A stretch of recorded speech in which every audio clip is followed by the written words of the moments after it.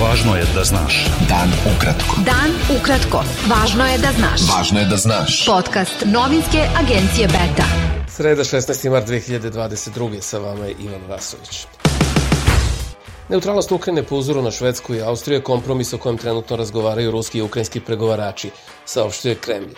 To je zaista opcija o kojoj se trenutno razgovara i koja se može smatrati kompromisnom, rekao je portparol ruskog predsjednika Dmitrij Peskov. Pregovori sa Kijevom su teški i sporo napreduju, ali Rusija je iskrena u svojoj želji da se mir postigne što je pre moguće, izjavio je šef ruske pregovaračke delegacije Vladimir Medinski. 10 ljudi koji su čekali da kupe hleb poginulo je u ruskom napadu u Černigovu na severu Ukrajine. Saopštilo je ukrajinsko tužilaštvo i dodalo da je otvorena istraga za ubistva s predumišljajem vatrenim oružjem. Ruski predsjednik Vladimir Putin izjavio je da je njegova vojna operacija u Ukrajini uspešna i dodao da neće dozvoliti da Ukrajina postane zemlja za agresivne akcije protiv Rusije. Operacija se odvija uspešno u strogom skladu sa unapred utvrđenim planovima, rekao je Putin u izjavi preneto i na tamošnjim televizijama i dodao da nema nameru da okupira Ukrajinu. Ruski predsjednik je priznao da ekonomska situacija nije laka i da je povećana inflacija, ali je obećao građanima minimum životnog standarda, plate u državnim službama, penzije i uklanjanje administrativnih prepreka za poslovanje.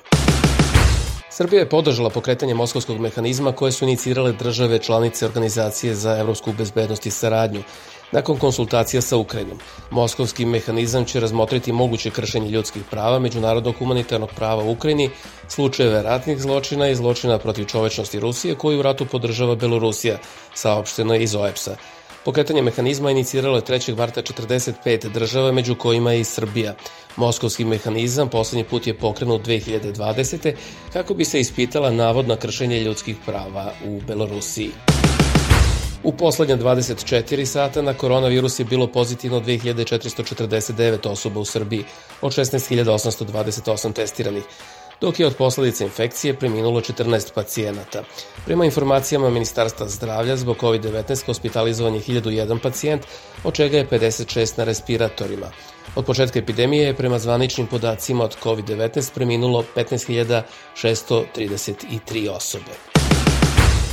Predsjednik Srbije Aleksandar Vučić izjavio da se od nedelje 20. marta neće pojavljivati ni u čemu što je, kako je rekao, funkcionerska kampanja. Upitan zašto je danas posjetio kompaniju BMTS u Novom Sadu kada ta fabrika već uveliko radi i da li je to primjer funkcionerske kampanje, Vučić je kazao da je prvi put u posjeti toj firmi kako bi video da li država može da pomogne na bilo koji način. Predsjednički kandidat koalicije Ujedinjeni za pobedu Srbije Zdravko Ponoš obećao je da će posle aprilskih izbora, za razliku od aktuelnog predsjednika Srbije, biti simbol jedinstva i predsjednik svih građana. Ponoš je poručio da predsjednik države nije gospodar zemlje i nije gospodar nacije, saopštio je njegov izborni štab. Unija sindikata prosvetnih radnika Srbije najavila je za četvrtak protest u centru Beograda zbog, kako su naveli, lošeg stanja u obrazovnom sistemu. Taj sindikat je danas u saopštenju naveo da se dosledno zalaže za manji broj učenika u odeljenju i za kvalitetno obrazovanje. Beta. Dan ukratko. Budi u toku. Visoki predstavnik Evropske unije za spoljnu politiku i bezbednost Josep Borrell izjavio je da je za Evropsku uniju u ovom trenutku izuzetno važno da se u Bosni i Hercegovini sačuva mir. U ovom ključnom, izuzetno važnom trenutku, kada su u Bosnu i Hercegovinu stigle dodatne snage EUFOR-a, osnažili smo dodatno svoje prisustvo i ovim putem još jednom uveravam građane Bosne i Hercegovine u naše snažno opredeljenje za mir, stabilnost i bezbednost Bosne i Hercegovine, kazao je Borrell u bazi EUFOR-a u Butmiru kod Sarajeva. Savet Evrope je isključio Rusiju iz članstva te vodeće Evropske organizacije za zaštitu ljudskih prava zbog agresije na Ukrajinu. Komitet ministara Saveta Evrope odlučio na vanrednom sastanku da Rusija prestaje da bude članica posle 26 godina u toj organizaciji. Odluka o isključenju Rusije iz članstva doneta je u okviru procedure pokrenute na osnovu člana 8 statuta Saveta Evrope. Rusija je pristupila Savetu Evrope 28. februara 1996. godine.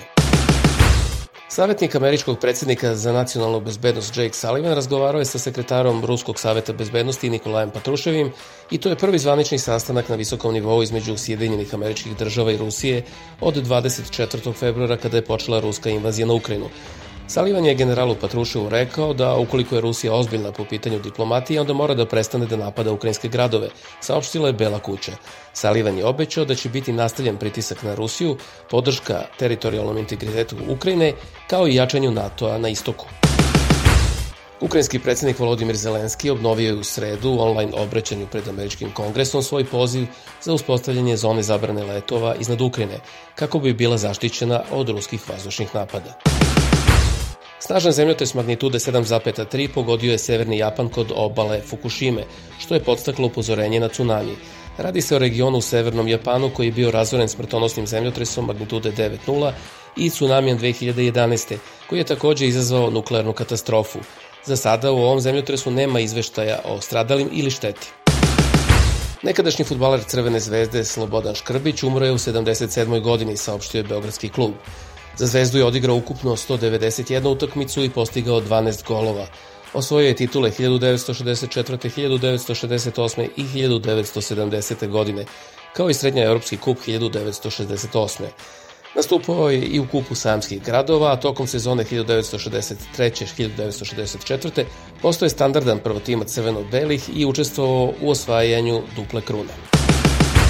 Bio je to pregled vesti za sredu 16. marca. Vama je bio Ivan Vasović. Pratite nas i sutra. Prijatno. Pratite nas na portalu beta.rs I društvenim mrežama. Važno je da znaš. Dan ukratko. Podcast novinske agencije Beta.